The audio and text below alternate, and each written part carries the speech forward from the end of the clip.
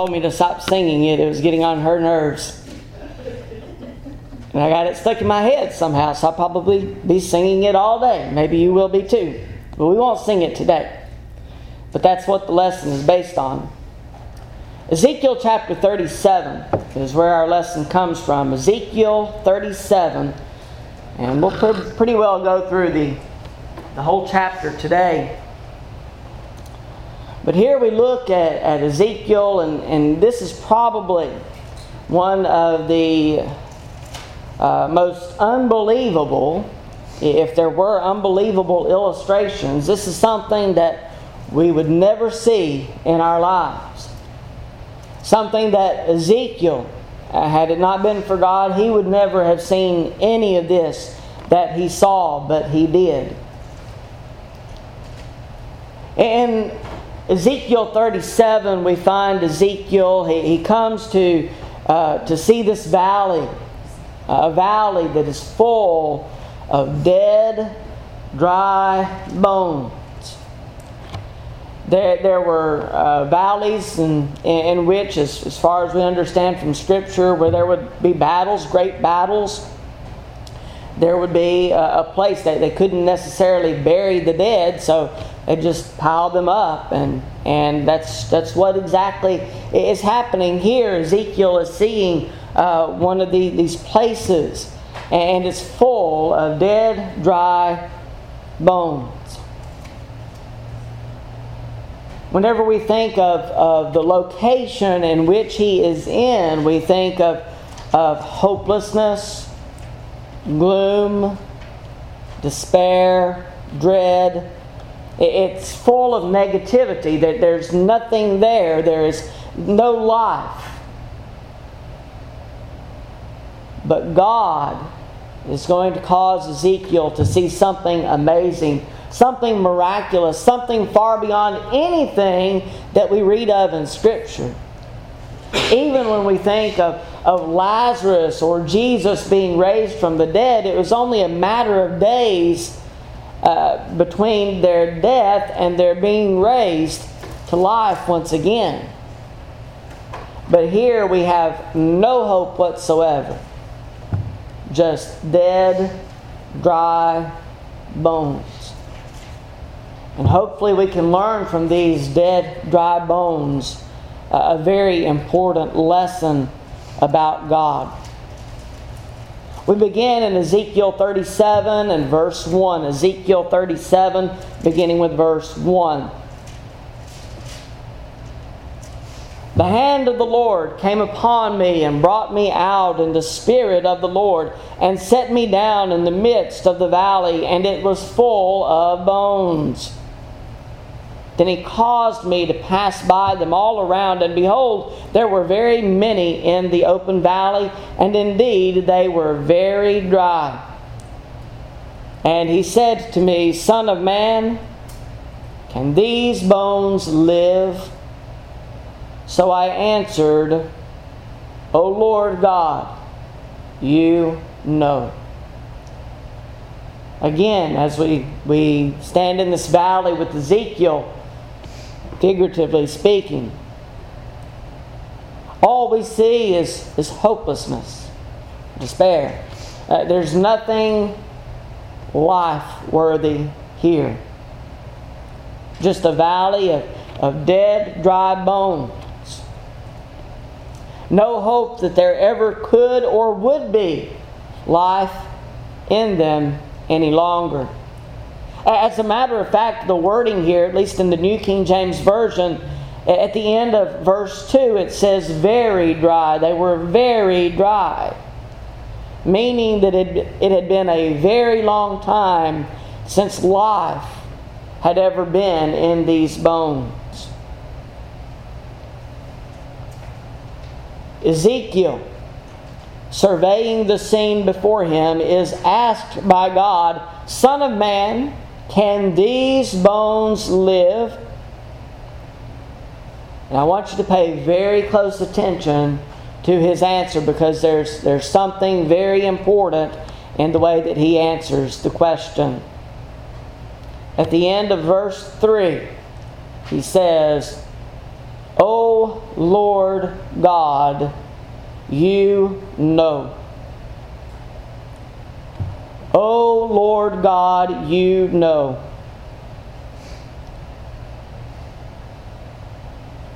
I want you to notice that Ezekiel does not draw a conclusion one way or the other, but leaves the answer to this question in the hands of the power of God.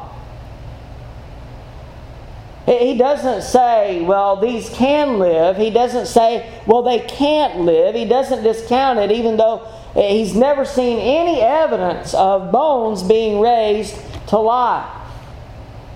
But he doesn't rule out the power of God, that God could raise them to life. Can these bones live? Oh Lord God, you know.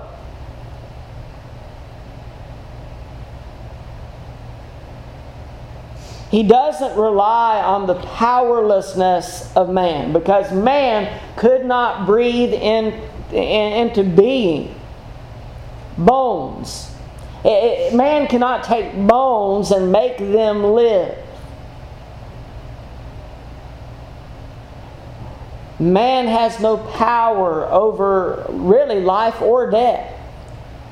We can cause death, but we can't bring someone back to life. It is appointed unto man once to die. Man, we may take what was life and even when we think of someone being resuscitated, we can bring life back to that individual in a certain matter of time. But beyond that, we cannot bring death to life once again. So man is powerless in reference to life and death. But Ezekiel doesn't rely on his own understanding as we often do. He understands that man has no power over these bones. Man can't bring them back to life. But he keeps an open mind when it comes to God, as we should as well. And he simply says, O Lord God, you know. God gives Ezekiel some instructions, beginning with verse 4 and reading through verse 10. Verse 4 of Ezekiel 37. Again he said to me, prophesy to these bones and say to them, O dry bones, hear the word of the Lord. Thus says the Lord God to these bones, surely I will cause breath to enter into you, and you shall live. I will put sinews on you and bring flesh upon you, cover you with skin and put breath in you, and you shall live.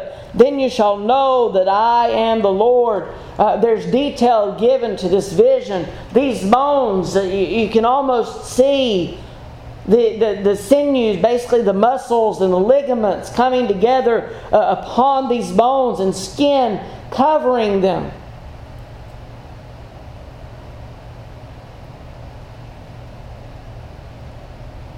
And in verse 7, so I prophesied as I was commanded. And as I prophesied, there was a noise, suddenly a rattling. You could hear the rattling of the bones, and the bones came together, bone to bone. Indeed, as I looked, the sinews and the flesh came upon them, and the skin covered them over, but there was no breath in them. We see a very detailed vision of what Ezekiel is seeing here. Bones coming together, not just bones, but everything that is attached to the life of a body, coming together in the form of many bodies. And in verse 9, also he said to me, prophesy to the breath. Prophesy, Son of man, and say to the breath, thus says the Lord God, come from the four winds. I imagine the four directions coming from all around. Come from the four winds, O breath, and breathe on these slain that they may live. So I prophesied as he commanded me, and breath came into them, and they lived and stood upon their feet, an exceedingly great army. We see life is brought to that which is dead. As Ezekiel is obeying God by prophesying before them, the sinews came upon the bones. They were once again put together in the form of human beings, an exceedingly great army. But though they were brought together, no life was in them until breath was breathed into them. May have a body. It may have everything that is necessary for life.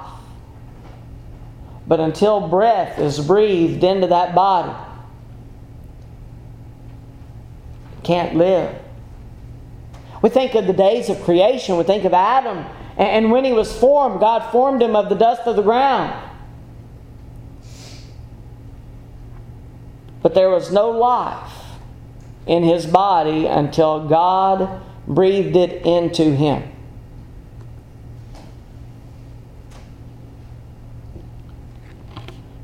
So these bones, they came together with the muscles, the ligaments, everything necessary for life. But there's one thing more that was necessary: the breath of life. And so Ezekiel called from all directions for the breath of life to be breathed into these bones.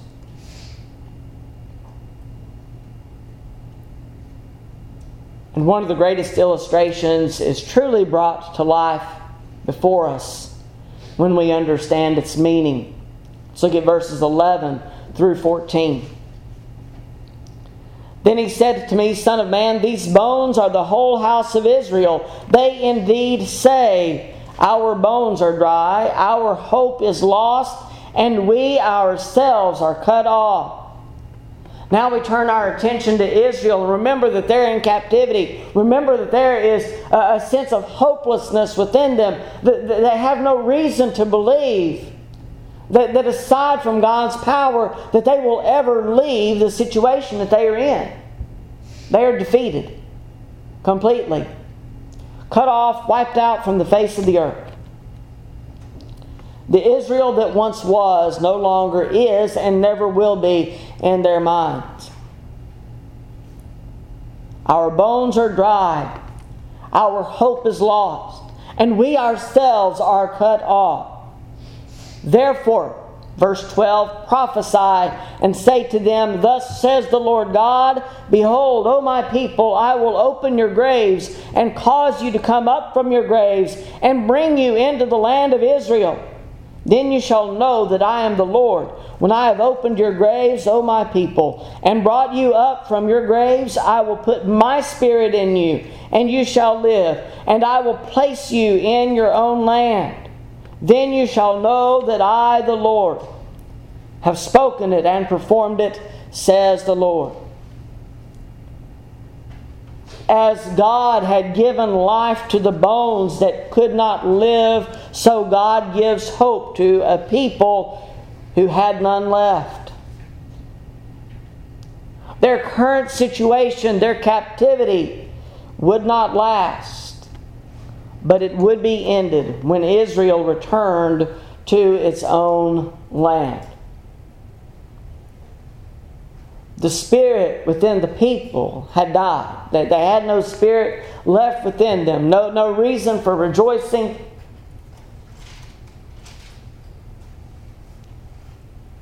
But here, God says in verse 14, I will put my spirit in you.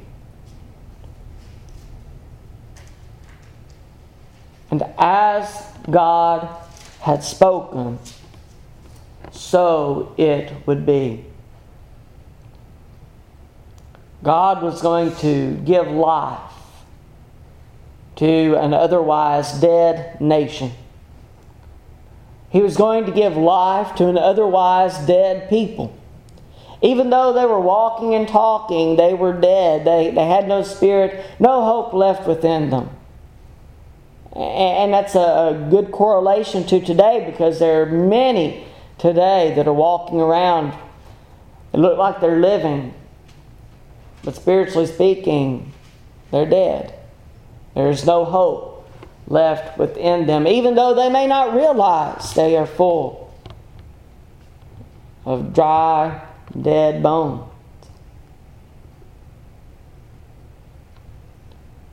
But God was going to bring life to His people. He was going to literally return them to their land. Last week we studied how God was going to give them a new heart, a heart that was dedicated to Him, a heart that was dedicated to obeying Him.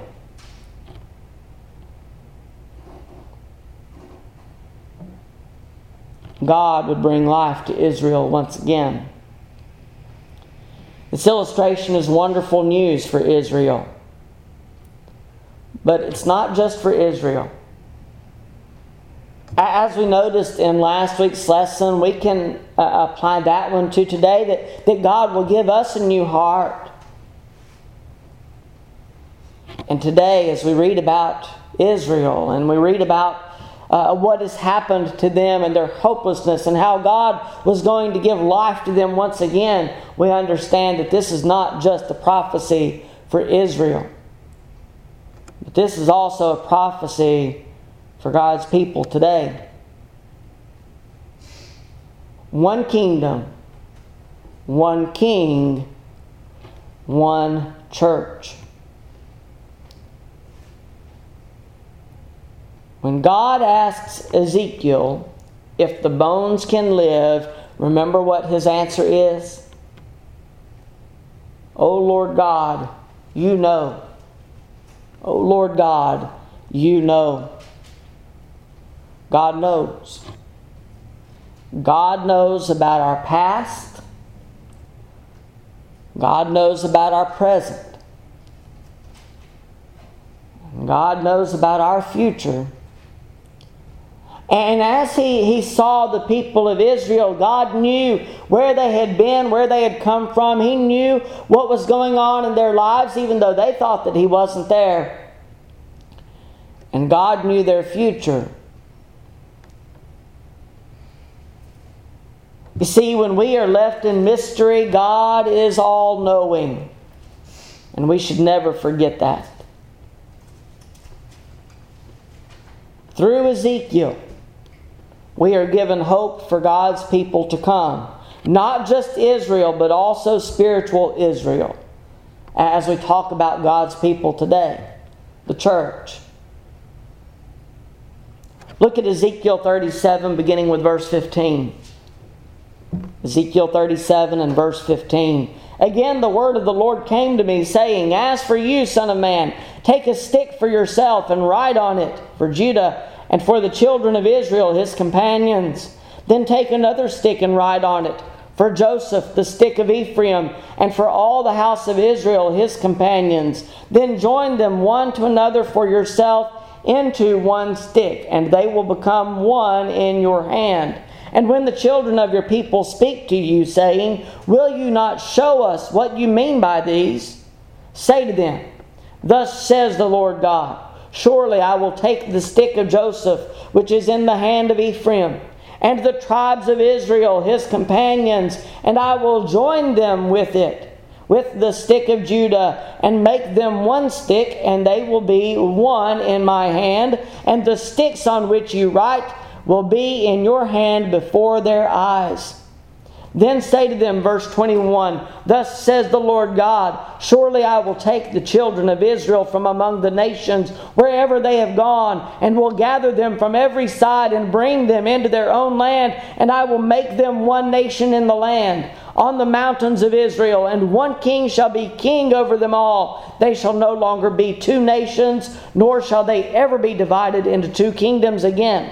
They shall not defile themselves any more with their idols, nor with their detestable things, nor with any of their transgressions, but I will deliver them from all their dwelling places in which they have sinned, and will cleanse them. Then they shall be my people, and I will be their God. We're talking about a people that had been divided for a long time. We read in the books of Kings and Chronicles about the different nations that had been formed. You had the northern kingdom, and you had the southern kingdom. Beginning after Solomon, you had Rehoboam and Jeroboam. Rehoboam, the son of Solomon, was ruling in Jerusalem. And he made the burdens of the people hard. And because of that, the people revolted. And so there were 10 tribes that became northern Israel, the northern kingdom. And they had their own king. They basically were one nation, and yet they were brothers and sisters of the same kingdom that had been ruled by Saul and David and Solomon. Because of David and because of his faithfulness to God, Rehoboam was allowed to still rule over Judah and Benjamin. And Benjamin became so small that a lot of times when we read about Judah, it also includes the people of Benjamin. But we have 2 different kingdoms, 12 tribes that were divided in 2, 10 in the northern kingdom, 2 in the southern kingdom. And they remained that way for a very long time. Israel, you'll remember, was for the most part unfaithful to God. Judah, on the other hand, was mostly faithful to God, with the exception of a couple of things. There were times where they held to the high places and the altars and things of that nature. There were some kings that were good, some that were bad, but we have 2 different nations. Both were brought to the point of being taken captive because of their disobedience to God. But God is going to take what was 2 nations, what had been divided, and as far as the people could see, was permanently divided. And God could give life to that nation once again, as one nation. He would bring the 2 together to form one kingdom.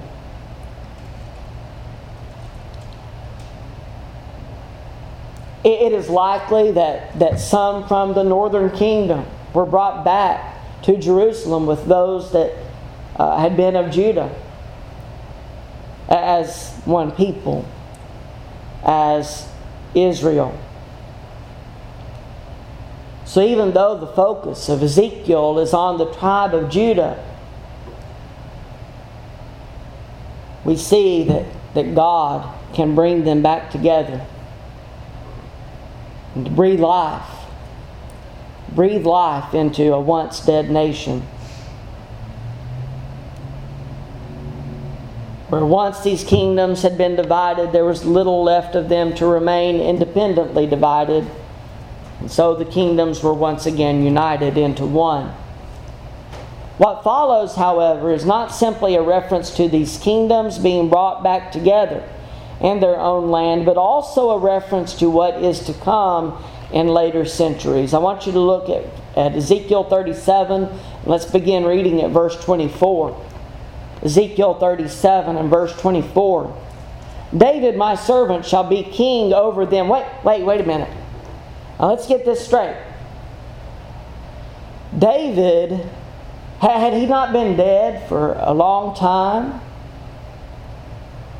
How is it that David, my servant, shall be king over them? Think about that. David my servant shall be king over them, and they shall have one shepherd. They shall also walk in my judgments and observe my statutes and do them. Then they shall dwell in the land that I have given to Jacob my servant, where your fathers dwelt, and they shall dwell there, they, their children, and their children's children forever, and my servant David shall be their prince forever. was David to be brought back to life to once again rule over God's people. Is that what God is saying? Or maybe even the descendants of David, because often whenever we hear a name, sometimes it's referring to the descendants of that individual. Maybe it's the descendants of David that are going to come back and rule over Israel. The last remaining descendant of David was Coniah, also known as Jeconiah. And it is said of this final descendant, about him reigning or anyone coming after him. Look at what is said in Jeremiah 22. Let's read verses 24 through 30. Jeremiah 22, verses 24 through 30. These are the words of the Lord. As I live, says the Lord, though Coniah, the son of Jehoiakim, king of Judah, were the signet on my right hand, yet I would pluck you off. And I will give you into the hand of those who seek your life, and into the hand of those whose face you fear, the hand of Nebuchadnezzar, king of Babylon, and the hand of the Chaldeans. So I will cast you out and your mother who bore you into another country where you were not born, and there you shall die. But to the land to which they desire to return, there they shall not return. Is this man, Coniah, a despised, broken idol, a vessel in which is no pleasure? Why are they cast out, he and his descendants, and cast into a land which they do not know? O earth, earth, earth, hear the word of the Lord. Thus says the Lord. Listen to verse 30. Thus says the Lord, write this man down as childless, a man who shall not prosper in his days, for none of his descendants shall prosper, sitting on the throne of David and ruling any more in Judah. None of his descendants shall prosper. Coniah was the last king that followed in the descendants of David. And it is said of Coniah that none would rule after him. There's another point to be made with this passage, because there are many people who believe that an earthly kingdom will be set up at some point. That most of the people will be raptured into heaven. The people of God. And it's another study in and of itself. But God never promised to set up an earthly kingdom ever again. And what we do understand is that the earth is going to be destroyed. Read 2 Peter chapter 3. The earth is going to be destroyed completely. There is no earthly reign of anyone of the descendants of David on earth. So, who is the David that we're talking about here in Ezekiel 37? It's not going to be David himself. David is not going to be brought back to life to rule over the kingdom of Israel. That's not what is being said here. And it's not going to be Coniah, and it's not going to be any of his descendants, because he is basically, it's prophesied about him that he would be childless, and not one of the descendants of him would prosper on the earth, sitting on the throne of David.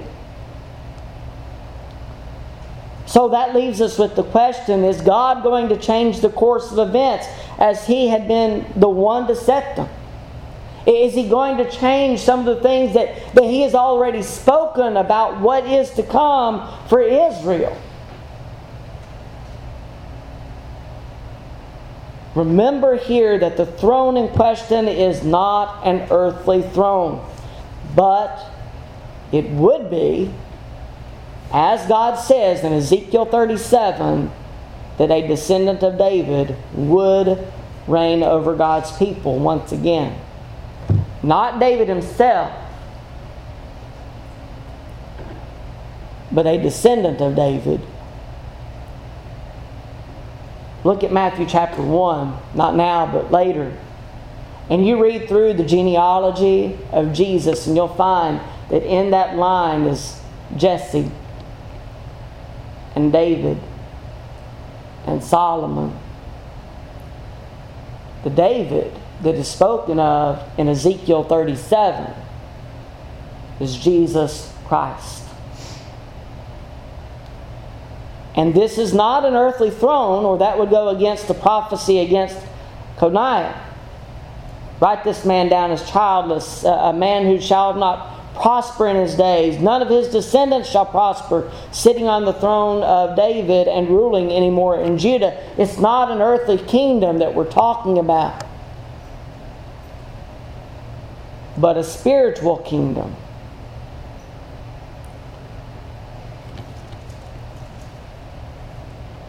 Not an earthly kingdom that God is preparing for, but for the church that stands today and will form the kingdom in eternity.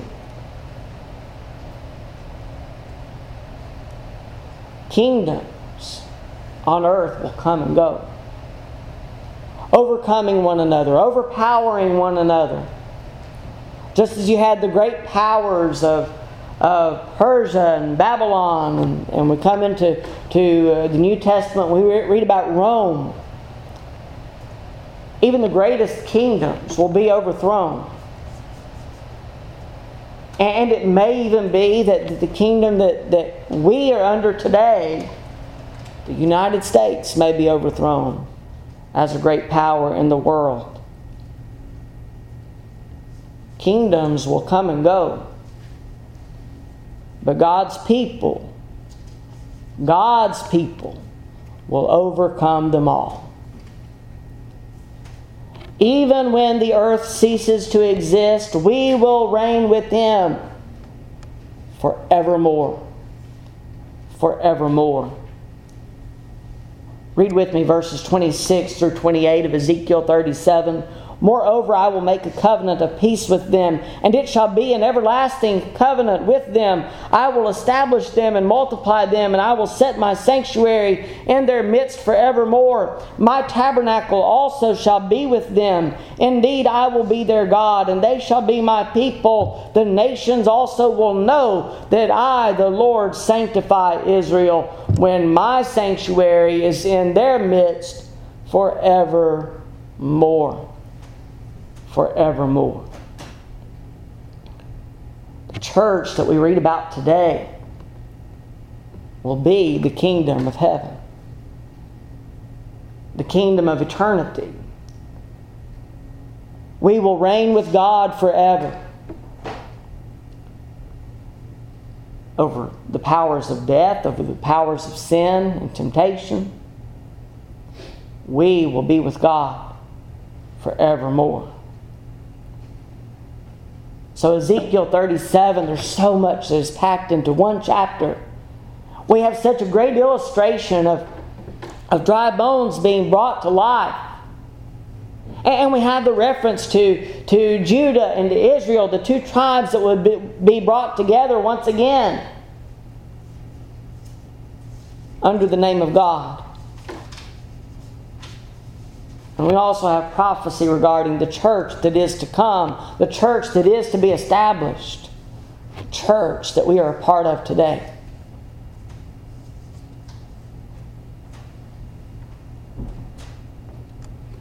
So much that we can learn.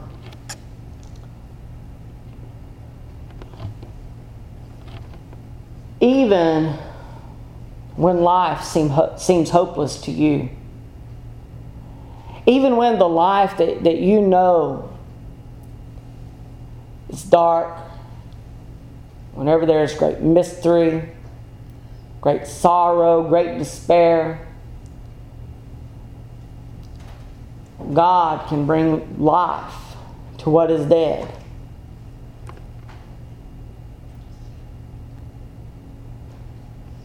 When we think of the world that we live in, there's a lot of that going on, a lot of darkness, a lot of spiritual darkness. People that even though they live, they are dead. But God can bring life to hopeless situations. God can bring life to even those who are dead spiritually. Maybe you've not become a Christian. Maybe you're not a child of God. Maybe you've never obeyed the gospel. By faith, also confessing that faith, as the eunuch did. Repenting. Being baptized for the remission of sins. Maybe you've never done that. Maybe you've never put on Christ in baptism. And if that is your need, then certainly we want you to respond to that invitation. The invitation is always open for anyone who is in need of responding. But especially when we come together, we offer the opportunity to respond to the Lord's invitation. Maybe it is that you have become a child of God, but maybe you've wandered away from God. Maybe you've not remained faithful to Him. And maybe you need to come back. Remember that God is powerful. God's power is unfathomable to us. We can't comprehend it. God can do even the most impossible things to man. God can make them happen. You may even be at a point in your life where you think that you've sinned too much and that God couldn't even possibly forgive you. But He can. He did everything to put that forgiveness into play. He gave His own Son to be sacrificed as an offering for you.